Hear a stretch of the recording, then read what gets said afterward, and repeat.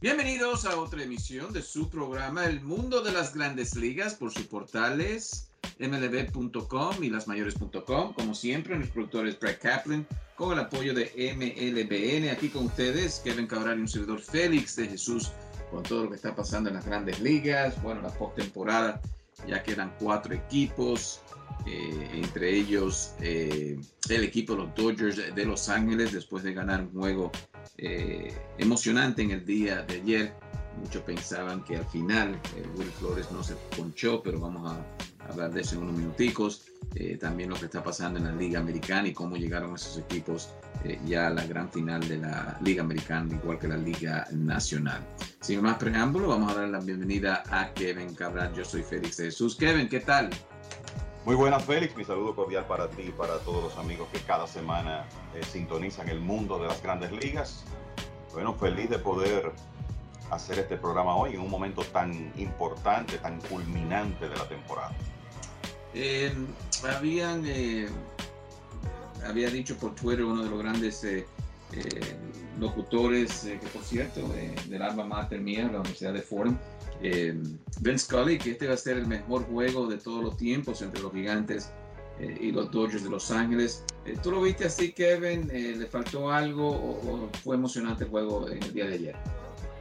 Tú sabes que yo creo que Scully se refería mucho al contexto del partido, porque es que estos equipos nunca se habían encontrado en una serie postemporada por estar en la misma división. Sí habían jugado unos playoffs famosos en 1951 y 1962, pero en esos casos fueron partidos de serie regular. Este era el primer enfrentamiento de postemporada entre dos equipos que protagonizan una de las principales rivalidades del béisbol, quizá solo por debajo de la de Yankees y Boston, y me parece que al producirse un juego decisivo entre ellos, pues por eso Vince Scully, que es un hombre tan conocedor de esa rivalidad, ya que está ligado a los Dodgers desde el principio de los 50, pues tuiteó eso, que fue muy simpático. Dave Roberts, entrevistado antes del partido ayer, decía: bueno, ahora sí es verdad que tengo presión al ver nada más y nada menos que a Vince Scully escribir esto. Y yo te diría que dentro de esa realidad, el partido fue un buen juego de béisbol. No es uno que uno puede decir va a ser un clásico instantáneo, pero fue un juego de béisbol muy bien, un buen juego de béisbol muy bien lanzado. Yo ayer decía que esperaba un partido que terminara 2-1, 3-2, considerando el estadio y los cuerpos de lanzadores de ambos conjuntos, y el hecho de que, bueno, Logan Webb iba por los Gigantes y que uno sabía que el hombre que iba a sacar la mayoría de los outs era Julio Urias, independientemente de la decisión sorpresiva del dirigente Roberts de iniciar con un opener, en este caso Corey Knebel ayer. Y así fue el partido, cerrado, ¿verdad? Los Dodgers lograron arañar una carrerita en el sexto con un hit de Corey Seager, anotada por Mookie Betts, que una vez más se creció en un juego importante. Este hombre es un jugador de playoff, definitivamente. Los Gigantes empataron en esa misma entrada con un cuadrangular kilométrico de Darren Ruff, y bueno, los Dodgers anotaron la decisiva, remolcada por Cody Bellinger. Y es interesante que fuera Bellinger que conectara ese batazo, porque la realidad es que después de ser jugador más valioso hace 2 años, estadísticamente hablando, Félix, y sabemos que él estuvo lastimado, Bellinger fue uno de los peores jugadores de las Grandes Ligas en el 2021, pero es un hombre que tiene tanta habilidad que se ve bastante bien en el home plate ahora, y pudo conectar ese hit decisivo para clasificar a los Dodgers a la serie de campeonato. Hay varios puntos que quería tocar, Kevin. Claro, el equipo de los Gigantes, una situación premiante, se va con su cerrador, o por lo menos su cerrador de futuro Doval, y perder un juego o permitir ese sencillo, Kevin, que le da la ventaja al equipo de los Dodgers de Los Ángeles. Esto va a afectar al muchacho, es muy joven. ¿Qué piensa de cómo puede reaccionar Doval después de este gran juego donde pierde el equipo de los Gigantes? Mira, por todo lo que he visto y leído de Camilo Doval, de la confianza en sí mismo que tiene, la ecuanimidad, la forma como se maneja en el montículo, la confianza en sí mismo, a mí no me parece que esto va a tener ningún tipo de consecuencia futura para él. Al fin y al cabo son las cosas que pueden ocurrir en el béisbol. Le juntaron un par de hits ahí, algo que prácticamente había sido imposible para la oposición desde que comenzó el mes de septiembre y le anotaron esa carrera. Y hay que decir que lo único que quizás uno podría preguntarse es que Doval, que es un hombre con una bola rápida de 100 millas, insistió bastante con su lanzamiento de slider frente a un bateador zurdo como Cody Bellinger, y al tercer o cuarto slider, pues Bellinger conecta el sencillo que define el partido. Quizá algo que se va a tratar ahí, y eso no es decisión de Doval normalmente, es esa selección de lanzamiento. Pero no me parece que esto va a tener consecuencias posteriores para el muchacho, que se perfila para ser probablemente el relevista más importante de los Gigantes en los próximos años, considerando el stock que tiene y la confianza que exhibe en el equipo. Como cerró el juego, Kevin, y claro, cualquier cosa hubiese pasado, tal vez le hacen el out de igual manera a Will Flores, pero ¿qué pensaste? De mi ángulo yo veo como que no cruzó el bate y no era un strike. Yo te puedo decir que vi lo mismo, y mira, esa era una situación donde el equipo de los Gigantes tenía corredor en primera y 2 outs, ¿verdad? No era una situación de bases llenas ni nada por el estilo, pero es un partido que está por una carrera y tú estás luchando por extenderlo y por colocar a ese hombre en posición de anotar. Flores estaba en 0 bolas y 2 strikes en ese momento, y la verdad es que ese lanzamiento debió ser bola. Él para mí, pienso lo mismo que tú, paró su swing, pero sabemos que esa es una decisión que no es apelable, no está entre las que pueden ser revisadas, y es lamentable que un partido de esa naturaleza termine así, ¿verdad? Porque tú siempre quieres que un último out de una serie divisional pues sea, vamos a decir, un poquito más justo, pero así ocurrieron las cosas. No podemos predecir lo que hubiera pasado después de ahí en caso de que ese turno se extendiera, que Flores por lo menos viera un lanzamiento más en 1 bola, 2 strikes, pero obviamente que hubiera preferido ver el juego terminar de otra forma. Ahora el futuro de los Gigantes de San Francisco, muchos dicen, bueno, es solamente este año, todas las estrellas básicamente se alinearon para este equipo de los Gigantes, de verdad no tienen ese poderío ofensivo, ese picheo. ¿Qué piensa del equipo de los Gigantes, Kevin? Yo creo que por lo menos esta rivalidad, si ambos equipos son buenos así, favorece al béisbol, pero ¿qué hay de eso de que tal vez los Gigantes jugaron sobre su cabeza este año? Mira, este es un roster construido por el Farhan Zaidi, ¿verdad? Que viene de la escuela de primero los Atléticos de Oakland, pero más recientemente de los Dodgers, un hombre que trabajó en los Dodgers con Andrew Friedman. Gabe Kapler viene de los Dodgers también, fue ahí donde se formó como técnico antes de ser manager de los Phillies y posteriormente manager de los Gigantes. Y esta es una franquicia que tiene poder económico, o sea que yo creo que aquí vamos a ver poco a poco aplicarse los criterios que han convertido a los Dodgers en un contendor sostenible, un equipo capaz de año por año estar en la competencia. Pero no hay duda que repetir lo que ocurrió este año va a ser difícil. Comencemos con el hecho de que los Gigantes consiguieron una producción muy importante de jugadores que todos pensábamos estaban ya en decadencia. El caso de Buster Posey, de Brandon Crawford, mientras estuvo saludable Ivan Longoria, y hasta cierto punto Brandon Belt, que no estuvo disponible en la serie divisional, pero que fue un hombre muy importante en la serie regular. Estamos hablando de jugadores de 33 años hacia arriba.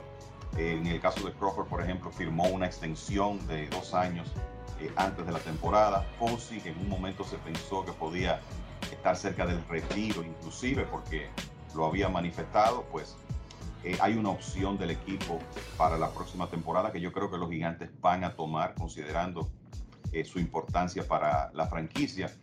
En el caso de Belt, él irá a la agencia libre. Entonces habrá que ver qué decide el equipo de los Gigantes. Así que lo primero es ver si ese núcleo va a estar junto y qué producción puede tener el próximo año. Y hay que recordar que Kevin Gausman, que fue el lanzador que encabezó este staff en victorias, será agente libre, pero no sabemos si va a regresar. Ahora, lo que sí yo creo que podemos esperar es que esta es una oficina de operaciones de béisbol creativa que va a estar haciendo movimientos en la temporada muerta. Yo no creo que este sea exactamente el mismo equipo que vamos a ver en el 2022. Quizá en algunas áreas hay cambios importantes. O sea que a mí me parece que hay un modelo aquí que es sostenible. ¿Van a ganar 107 juegos otra vez? Lo dudo. Yo creo que sí. Cualquiera de nosotros fuera a aportar cuál de esos dos equipos pasa de 100 victorias otra vez en 2022, vamos a decir que los Dodgers. Pero me parece que los Gigantes tienen una muy buena oportunidad de estar en competencia el año próximo.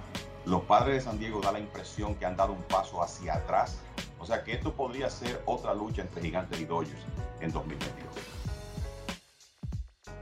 Mirando, Kevin, a lo que es las otras series, vamos a entrar en eso en unos minuticos, pero hay cambio de managers, el equipo de los Cardenales despide a Mike Shildt.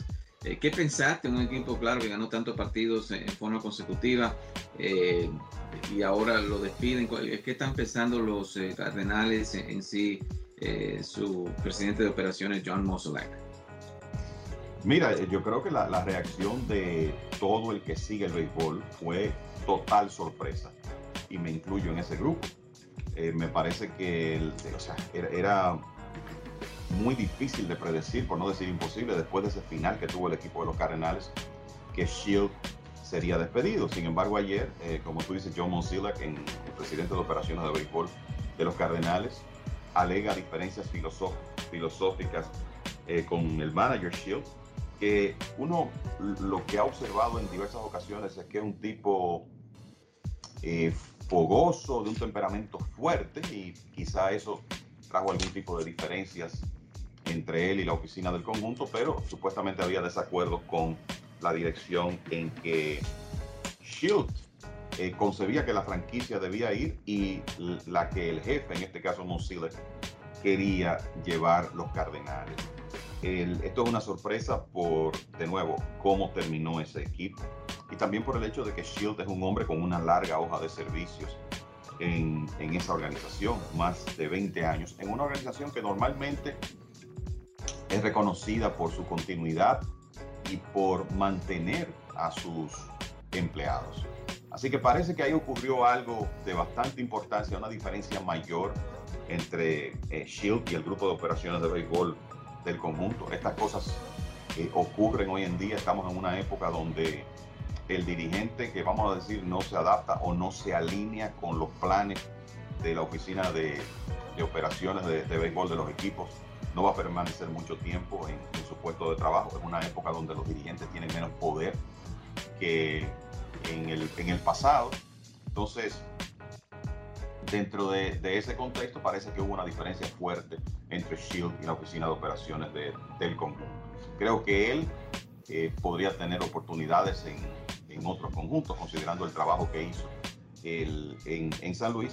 Y yo creo que la otra parte interesante de esto es qué van a hacer los Cardenales, porque estamos hablando de que este es uno de los trabajos más codiciados de las grandes ligas, una franquicia que año por año está en competencia, con una tremenda fanaticada, una gran tradición, el equipo más ganador de la Liga Nacional.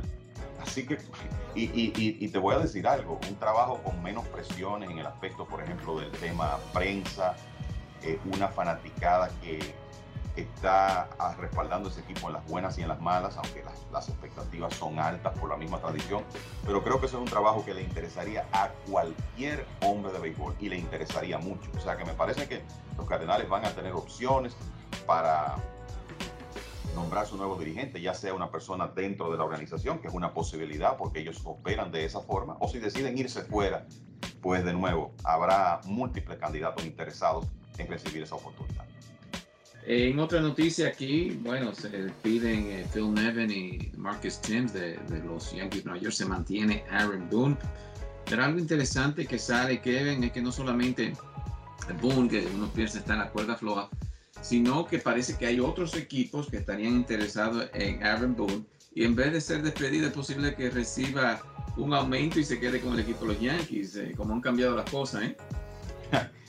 Definitivamente. Y tú sabes que cuando los resultados no llenan las expectativas, hoy en día cuando un dirigente permanece a pesar de eso, una de las cosas que uno ve cada vez con más frecuencia es cambios en el cuerpo técnico de los equipos de grandes ligas. Tú sabes que vivimos una época donde normalmente un manager era nombrado por un equipo y había un un grupo de técnicos, de coaches que lo seguían donde iba. En la época de Billy Martin se sabía que si él iba a trabajar en algún escenario, por ejemplo Art Fowler era su coach de picheo por excelencia y siempre iba a estar con él. Hoy en día las organizaciones, los equipos tienen más control sobre quiénes son los coaches independientes del manager. Puede ser que en un cuerpo técnico el dirigente tenga uno o dos hombres que son de su confianza, que vamos a decir son nombramientos suyos, pero en otros casos, y sobre todo en puestos claves como, digamos, coach de picheo, coach de bateo, hoy en día coach de control de calidad, la organización tiene mucha injerencia en eso. Y parece que el equipo de los Yankees entendió que, bueno, necesitaba otra voz en el caso de la ofensiva del equipo, en lugar de Marcus Stimms, que ya tenía bastante tiempo por ahí. Y también un nuevo coach de tercera en lugar de Phil Nevin. Lo de Boone, tú sabes que estaba por un lado el hecho de que no habían conversaciones con él durante la temporada para una extensión, a pesar de que él estaba en el último año de su contrato, pero también se sabe que él cuenta con el favor del dueño del equipo, Al Steinbrenner, y del gerente, Brian Cashman. O sea que esto no es una completa sorpresa que él esté en vías de regresar al conjunto, sobre todo por lo que tú dices, lo que estaba sonando sin que surgiera nada oficial es que otros equipos estarían interesados en su servicio en el caso de que él salga del Bronx. Así que parece que Boone está en buena posición para permanecer con los Yankees. Sabemos que es un equipo que ha tenido éxito en series regulares con Boone, los números están ahí, pero las expectativas con los Yankees no son esas, sino ganar series mundiales. Él no ha podido hacerlo y el equipo está en una racha de 12 temporadas consecutivas sin lograr un campeonato, que es mucho para los Yankees, y por eso uno tenía ciertas dudas con relación a la permanencia de Boone. Pero de nuevo, parece que él se va a mantener con el uniforme de rayas y que regresará el año próximo con algunos cambios en su cuerpo técnico. No, definitivamente ya yo creo que, bueno, es obvio, el dirigente ha pasado a ser alguien que en vez de hacer decisiones cuida a los jugadores, y Aaron Boone lo ha hecho muy bien en ese aspecto de su trabajo, pero como tú mencionas, Kevin, y yo creo que ya eso de los managers, tener decisiones, yo creo que eso ya está en el pasado, el line-up y todo. O sea, es obvio de lo que yo he visto últimamente, esperando a ver qué pasa con Aaron Boone entonces, pero no quiero decir parapete, pero definitivamente no tiene decisiones el manager, y para qué uno que se lleva bien con la prensa también se lleva bien con los jugadores de hacer el cambio en el caso de los Yankees de Nueva York. Correcto, yo creo que hoy en día es más un asunto de un dirigente poder manejar su personal bien, mantener a los jugadores contentos, manejar el tema de la prensa, que en el caso de los Yankees es un área importantísima, porque todos sabemos la atención que siempre hay sobre el equipo, y vamos a decir las decisiones durante el partido, porque como tú dices, hay cosas que están ya predeterminadas, la alineación, inclusive cómo se van a utilizar los lanzadores, y es más un tema de, bueno, cuáles son las decisiones que hay que tomar durante el partido, donde ahí el dirigente todavía, vamos a decir que tiene un poco de autonomía, porque también tendrá data que viene de la oficina de operaciones para poder tomar esas decisiones, pero definitivamente vamos a decir, la descripción de puesto de ese rol ha cambiado de manera radical desde que la analítica llegó al béisbol. Y simplemente lo que quieren en esa posición es un buen soldado en vez de alguien que pueda hacer decisiones. Por eso es que veo muy difícil que los Showalters y los hombres de béisbol en sí regresen a ser manager. Pero se ha mencionado tal vez que un bench coach con un poquito más de fuerza, por lo menos de enseñar la imagen que tenemos gente que hace decisiones, Kevin, para quedar bien con la fanaticada. ¿Tú crees que es una posibilidad para el equipo de los Yankees y otros equipos en sí? De alguna manera, tú sabes que tú quieres un coach de banca que complemente al manager. Puede ser en términos de experiencia. A veces tú tienes un dirigente joven, bueno, pues tratas de juntarlo con un coach de banca de experiencia. Yo recuerdo, y lo recuerdo bastante bien porque estamos hablando de dominicanos, cuando Luis Pujols recibió el trabajo para dirigir a los Tigres de Detroit. No tenía experiencia previa dirigiendo en Grandes Ligas. ¿Quién fue su coach de banca? Felipe Rojas Saló, con un mundo de experiencia. O sea que a veces tú ves ese rol de complemento. A veces pienso que también tú puedes buscar una persona que sea un temperamento distinto al manager para tratar de lograr una dinámica, como dicen, ¿verdad? De buen policía, mal policía. Si el dirigente es un hombre de buen temperamento, lo que llaman un players manager, un manager de los jugadores, que quizás tú quieres un coach de banca con un poco más de, digamos, temperamento fuerte. Pienso en Larry Bowa, que tuvo ese rol. O sea que depende mucho de la dinámica que se quiera lograr. En el caso de los Yankees, el coach de banca es Carlos Mendoza, que es un hombre que para muchos es considerado un futuro manager de Grandes Ligas. No se ha mencionado nada en el caso de Mendoza, y me luce que los Yankees van a retornar con ese mismo dueto en 2022. Boone como su manager, Mendoza como su coach de banca.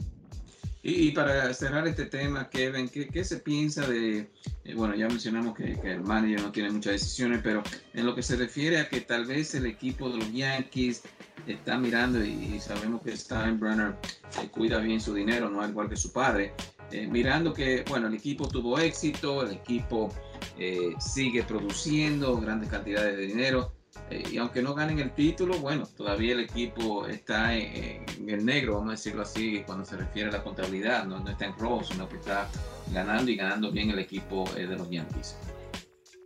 Correcto, pero a mí me parece que la expectativa en el equipo de los Yankees, quizás más que en cualquier otra organización, tiene que ser ganar campeonatos, ¿verdad? Esa es una franquicia que se ha caracterizado por eso, es la más ganadora en el béisbol, y por eso yo lo que espero es que una vez, a mí me parece que vamos a tener un mercado que va a estar muy lento, Félix, al culminar la Serie Mundial, porque va a depender mucho de cómo vayan las conversaciones del nuevo pacto colectivo. Ya cuando eso esté resuelto, y puede que tome meses, pero me parece que habrá que resolver eso primero, pues me parece que los Yankees van a tratar de hacer cambios en ese equipo. Yo creo que es imperativo que mejoren su defensa, que traten el tema de la línea central, que consigan un torpedero, que quizá vengan cambios en la posición de catcher e incluso en la posición de center field, y también echarle un vistazo a la rotación y cómo estaría configurada para el año próximo. Me parece que en ese sentido los Yankees van a continuar su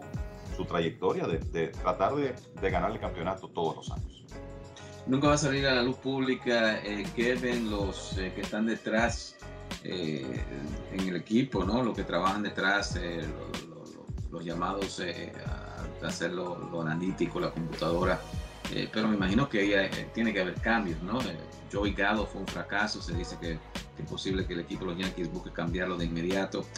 ¿Tú piensas que sí, que también hay formas, o el equipo también está haciendo esos cambios internos sin, claro, decirle a lo que es la prensa? Mira, no sabría decirte. Creo que los Yankees, lo que siempre uno escucha es que tienen uno de los departamentos de analítica más robustos del negocio, como debe ser, considerando su poder económico. Hay muchas decisiones hoy en día que se toman basadas en la data. En el caso de la ciudad de Nueva York hay un factor que la analítica no puede medir, y la realidad es que Nueva York no es una ciudad para todos los jugadores. Hemos visto muchos jugadores de talento fallar, fracasar en la ciudad de Nueva York y tener éxito antes y después de pasar por ahí, porque la presión es diferente, y ese es un aspecto que en realidad la analítica no puede medirla. ¿Hasta qué punto las decisiones que se tomaron en el caso de Joey Gallo, y yo te diría en sentido general, fue elogiada inicialmente, la misma decisión de traer a Anthony Rizzo? No me parece que eso va a ser suficiente para traer cambios en el departamento de analítica. El problema es que, como tú dices, es difícil que uno tenga mucha información con relación a esa parte, porque es algo que los equipos manejan de manera muy, digamos que hermética con relación a su día a día. Tenemos que hacer una pausa, pero al regreso entonces vamos a tocar cómo llegaron estos 4 equipos a lo que es la final de la Liga Americana. Claro, Houston y el equipo de Boston, y lo que es la Liga Nacional, el equipo de los Dodgers frente a los Bravos, a ver cómo llegaron y qué podemos esperar en esta serie que vienen ahora en la final de la Liga Americana y la Liga Nacional. Vamos a una pequeña pausa, Brett, y ya regresamos aquí con Kevin Cabral y Félix de Jesús. Don Aníbal Tequila. Altos y refinados estándares seleccionados de agave azul para producir un excelente tequila. Don Aníbal Tequila, Silver y Extra Añejo, ya se encuentra en estos lugares. En El Progreso, Liquor and Wine. En el 1440 Noble Avenue en el Bronx. Ahí ya encuentras Don Aníbal Tequila, Silver y Reposado. El Progreso, Wine and Liquors. Ahora con Tequila Don Aníbal, Silver y Reposado.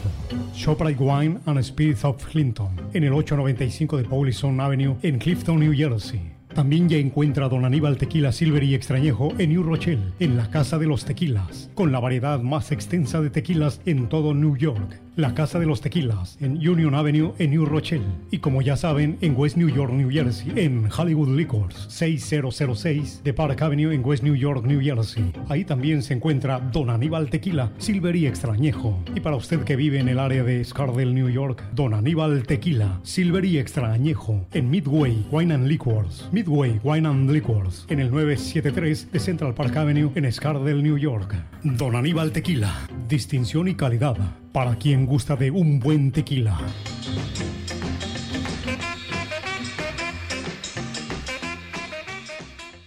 Bueno, ya de regreso a su programa El Mundo de las Grandes Ligas por mlb.com y lasmayores.com. Recuerden, Odyssey, se puede bajar el programa, odyssey.com. También lo pueden bajar por el Apple Store y Google Play, su programa semanal sobre el béisbol. Ya mencionamos de la manera que los Dodgers entran a la final contra el equipo de los Bravos de Atlanta. Mucho mejor marca que el equipo de los Bravos, pero entran jugando solamente posiblemente 3 juegos en casa, ya que los Bravos ganaron su división. Cambio al formato, muchos se preguntan, Kevin, si debe estar eso en el tapete o simplemente para el próximo año ganar tu división, como lo hizo el equipo de San Francisco con 107 victorias.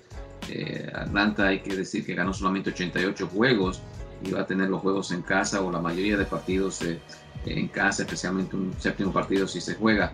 ¿Cómo piensa del formato que tenemos ahora en las Grandes Ligas?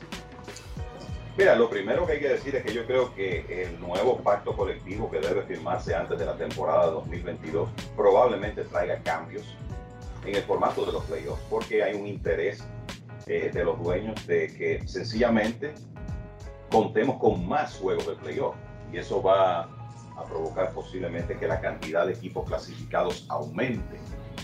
Espero que no sea un número desproporcionado como en el 2020, cuando clasificaron 16 equipos, pero lo más probable es que no sea 10. Entonces lo que habrá que ver es, en un nuevo formato, cuál es el tratamiento que se le da a los wildcards y si esto se va a mantener como un partido de muerte súbita, que bueno, algunos lo ven como injusto, sobre todo si tú estás del lado perdedor, pero otros lo ven como un día donde el béisbol, esos 2 días de su juego de wild card, hay mucha atención en el béisbol y los partidos tienen un dramatismo enorme.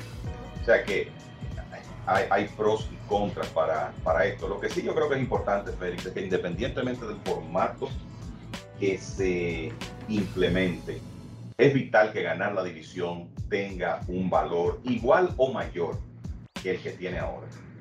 En el primer formato que tuvimos de Wild Card, la realidad es que se irrespetó hasta cierto punto el tema de ganar la división, porque no había ventaja alguna.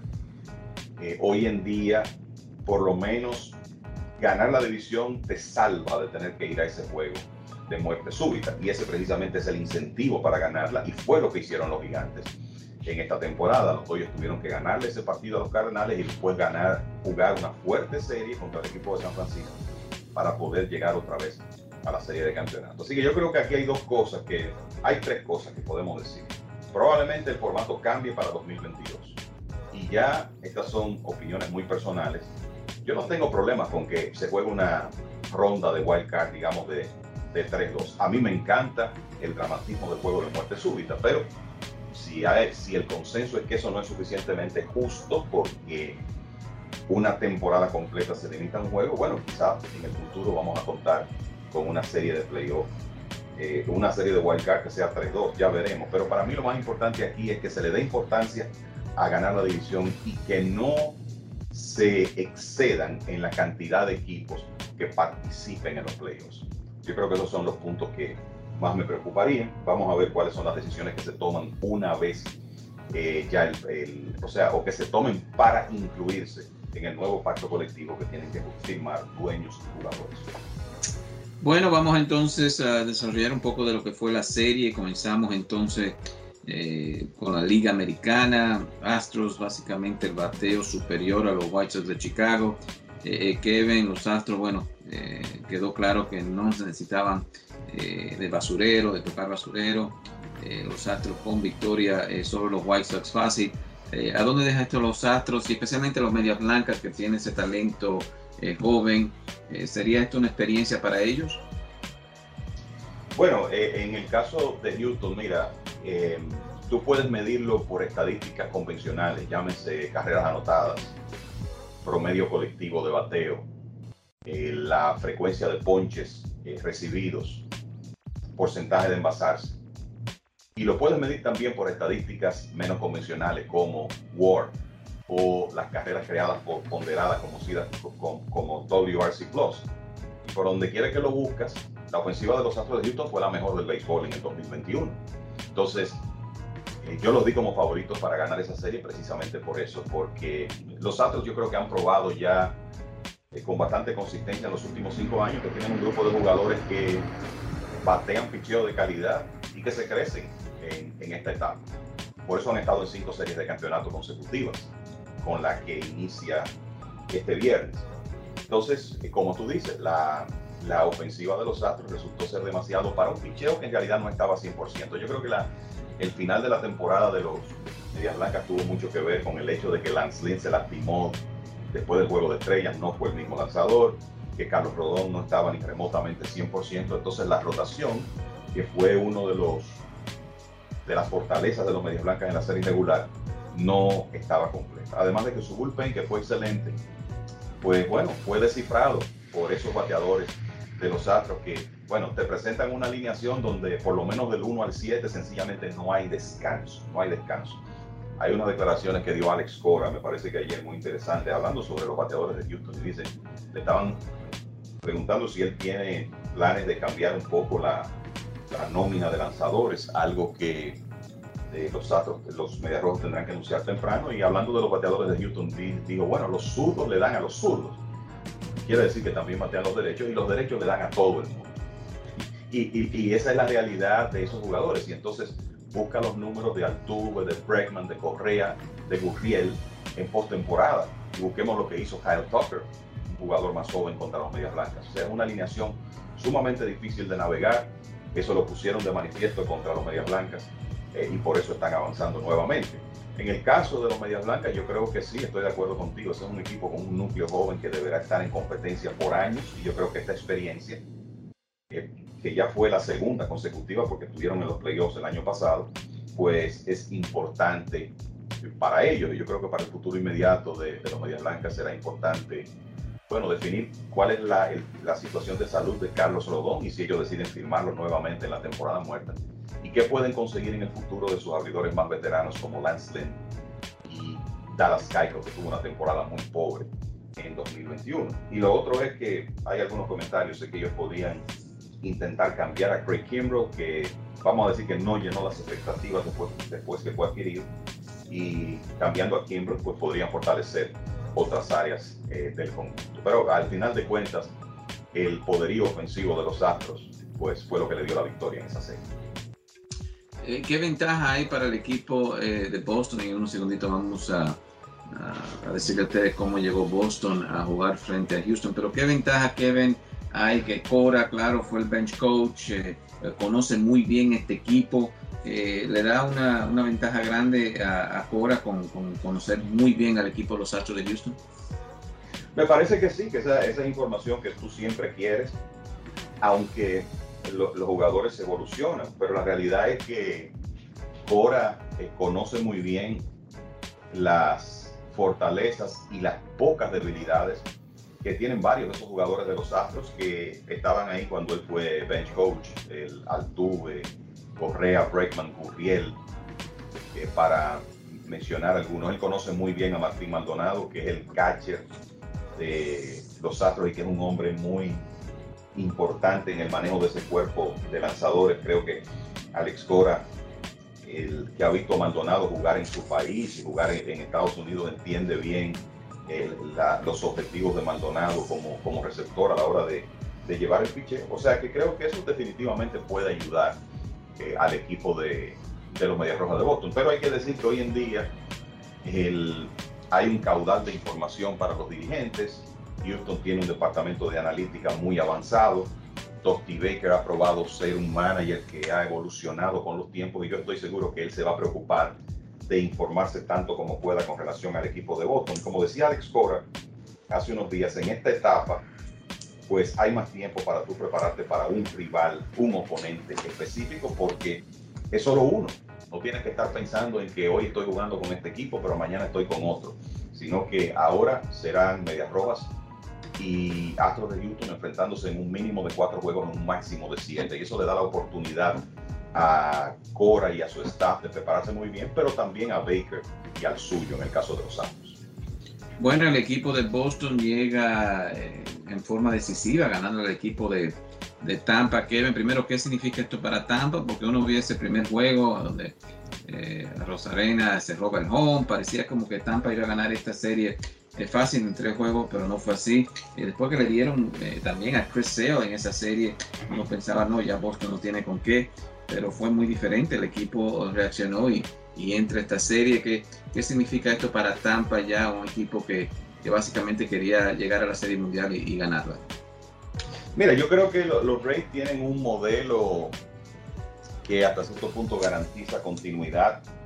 Ese es un equipo que me da la impresión que va a estar en competencia por mucho tiempo. Tienen brazos, tienen material joven. En el caso de 2022 van a tener a Wander Franco la temporada completa. Algunos de esos lanzadores más inexpertos como Shane McClanahan, por ejemplo, el mismo Shane Bass, van a tener más experiencia. O sea que a mí me parece que los Rays tuvieron una temporada súper exitosa, ganaron 100 partidos contra los pronósticos, y definitivamente la impresión que da es que se van a mantener competitivos. Claro, esta serie fue una decepción, ellos eran los favoritos, comenzaron bien, su picheo pudo parar en seco la ofensiva de los Medias Rojas en el primer partido, pero yo creo que después se expuso un poco, Félix, la inexperiencia de varios de esos lanzadores del equipo de los Rays, que por ejemplo en el segundo juego no consiguieron outs suficientes de su abridor, que en ese caso fue Shane Bass. Drew Rasmussen tampoco pudo llenar las expectativas en el juego 3, como un denominador en esos casos. Bueno, lanzadores que por primera vez estaban lanzando en juegos de esta importancia, y en el caso del último iniciaron con Colin McHugh como opener, pero después McClanahan, que había tirado 5 ceros en el primer partido, fue bombardeado. Yo creo que viendo el stock de esos lanzadores que tienen un mundo en la bola, sobre todo McClanahan y Bass, uno puede pensar que la inexperiencia tuvo que ver con eso, y creo que los Medias Rojas lograron en realidad agotar el bullpen del equipo de los Rays por el poco trayecto que cubrieron los abridores después del primer partido, y esos bateadores de los Medias Rojas tuvieron una gran serie en términos de trabajar turnos de calidad, provocar que los lanzadores de los Rays hicieran una cantidad de lanzamientos alta, y yo creo que se puso de manifiesto la experiencia de playoff que tienen esos hombres, ¿verdad? Los Rafael Devers, Kike Hernández, el mismo Cristian Vázquez, que decidió el tercer partido con un dramático cuadrangular, en un partido que yo creo que tiene que ser considerado un clásico instantáneo, un juego que recordaremos, y por eso al final los Medias Rojas lograron imponerse, a pesar de que por ejemplo, como tú decías, el caso de Chris Sale, una muy pobre salida en el primer partido, pero de ahí en adelante Cora, con esa estrategia de utilizar abridores desde el bullpen, pues pudo, vamos a decir, navegar la alineación de los Rays bastante bien con su cuerpo de lanzadores, y la ofensiva dijo presente, y por eso el equipo de los Medias Rojas inicia la serie de campeonato contra Houston. Bueno, bastante interesante lo que está pasando en la Liga Americana. Esta serie comienza en el día de hoy. Mientras tanto, Dodgers y los Bravos, Kevin, Los Bravos básicamente, no diría fácil, pero le ganan al equipo de los Cerveceros de Milwaukee, un equipo que uno decía, bueno, el picheo que tienen los Cerveceros es para llevarlo lejos este año, pero ¿y qué no puede decir si le falló el picheo y Christian Yelich, de verdad que no vi mucho bateo de él? ¿Qué pensaste de esa serie de Milwaukee y el equipo de los Bravos? Bueno, yo creo que es bastante sencillo. Mira, el equipo de Milwaukee tenía la peor ofensiva de todos los equipos que estaban en las series divisionales. Eso se sabía que era una debilidad de los Cerveceros, que se puso claramente de manifiesto en la serie divisional. Si tú revisas, batearon 192 colectivamente, el slogan fue 264, hicieron 6 carreras en 4 partidos, 4 de esas carreras anotaron por 2 swings de Rowdy Tellez. Y como tú dices, hay jugadores ahí que se esperaba que pudieran producir, que no lo hicieran. Entonces, al final de cuentas, el picheo de los Bravos de Atlanta, que no estuvo a la altura del de Milwaukee en la serie regular, pero que es bueno. O sea, cuando tú piensas en esos 3 abridores que tienen los Bravos, Charlie Morton, con su experiencia de playoff y su éxito en playoffs, Max Fried, que terminó, bueno, pocos lanzadores abridores terminaron tan bien como Fried en la serie regular, y el derecho de Ian Anderson, que ya demostró el año pasado como un lanzador de playoff, que tiene el stuff, los recursos y el temperamento para ser exitoso en esta etapa. Y los Cerveceros sencillamente no pudieron con ese picheo del equipo de los Bravos. Batearon un poco mejor en el último partido, en el número 4, porque hay que decir que el que ganaron, lo ganaron 2-1, gracias a Corbin Burns y al bullpen del conjunto. Pero en ese juego 4, pues apareció el dramático cuadrangular de Freddie Freeman contra Josh Hader, que clasificó a los Bravos. Pero está claro que cuando el presidente de operaciones de béisbol del equipo de Milwaukee, David Stern, se siente en su escritorio a preparar el equipo de 2022, la prioridad debe ser mejorar la ofensiva del conjunto. Ellos tienen el picheo y tienen la defensa para en realidad mantenerse en competencia, pero necesitan mejorar esa ofensiva, sobre todo para esta etapa. Mirando entonces, Kevin, ya llegamos al final de estos 4 equipos. Vamos a comenzar primero con Houston y el equipo de Boston. Para cada equipo, ¿quién se tiene que destacar para que dicho equipo gane la serie y entre a la serie mundial? Mira, Félix, yo creo que en el caso de Houston el tema de la salud de Lance McCullers Jr. será crítico. Los Astros sin McCullers, ellos tienen otras opciones, obviamente. Si McCullers no va, pues podría ser Zach Greinke, podría ser Jacob Dorisi, que entre a la rotación, pero perderían al hombre que abrió el juego número 1 de la serie divisional, y eso te dice bastante sobre cuál es su estatus ahora mismo. Es visto como el principal lanzador del equipo de los Astros. Creo que eso puede ser una baja muy sensible para el equipo de Houston. Para mí, si uno piensa en lo que hemos visto de los cuerpos de lanzadores de ambos equipos en la postemporada, lo que hicieron esas ofensivas en la serie regular y en los playoffs, y los estadios, Minute Maid Park, Fenway Park, ambos de ofensiva, esta debe ser una serie donde se anoten bastantes carreras. Y en ese sentido, yo creo que en el caso de Houston hay muchas armas. Yo pienso en ellos, y uno como que siempre comienza en esta etapa con Altuve y Correa, y en menor escala Gurriel, como hombres que son importantes. En el caso de Boston, bueno, es que su núcleo pueda producir, ¿verdad? Y los Medias Rojas tienen un grupo de bateadores que han demostrado que son capaces de batear picheo de calidad. JD Martínez, Rafael Devers, que es el principal jugador ofensivo del equipo en este momento, Kike Hernández, Sander Bogaerts. Así que para mí la clave de esta serie podría ser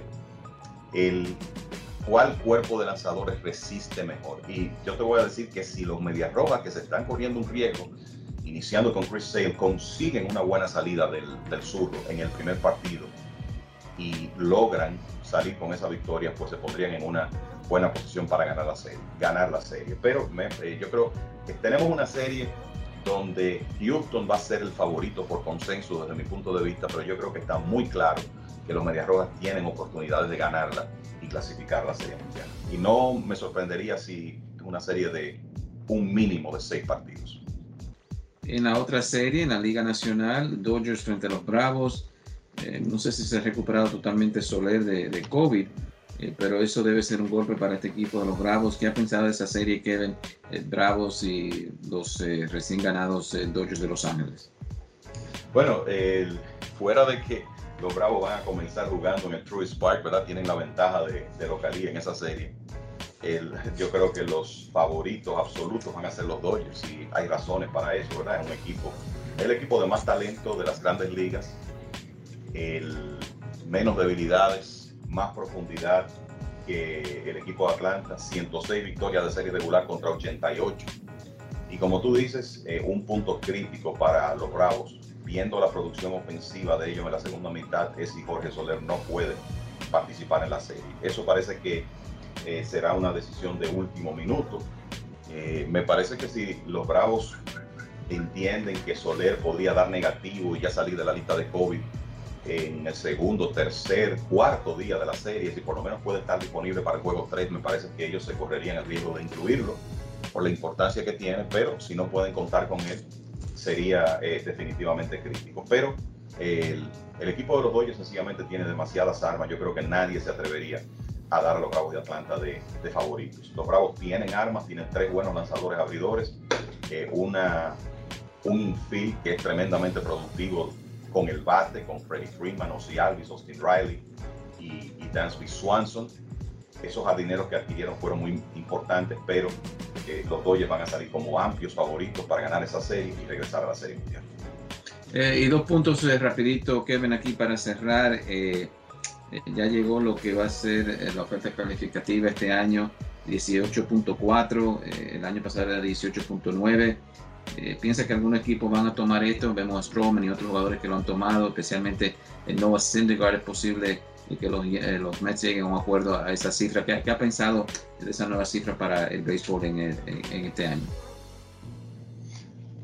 Mira, Félix, yo creo que vamos a tener múltiples jugadores que van a recibir la oferta calificada. Y los equipos saben que en la mayoría de las ocasiones tú haces esa oferta y la haces para protegerte con una selección del sorteo en caso de que pierdas el jugador. Es importante recordar también que todos los jugadores que son agentes libres que fueron negociados durante esta temporada no pueden recibir la oferta calificada. Y así me viene a la mente de manera rápida el nombre de Chris Bryant, que digamos que va a tener ese beneficio en el caso de, o sea, cuando se declare agente libre, porque lo va a hacer, de eso no hay duda. En el caso de los Mets, mucho se ha hablado de qué van a hacer con la situación de Michael Conforto. Me parece que le van a hacer la oferta calificada y que Conforto sería hasta cierto punto lógico que tome esos 18.4 millones de dólares y trate de reconstruir su valor en la próxima temporada para buscar un contrato multianual. Y el caso de Syndergaard, no sé si los Mets pensarían que pagarle 18.4 millones es una buena decisión de negocio, considerando que es un lanzador que ha tirado tan poco después de una cirugía Tommy John.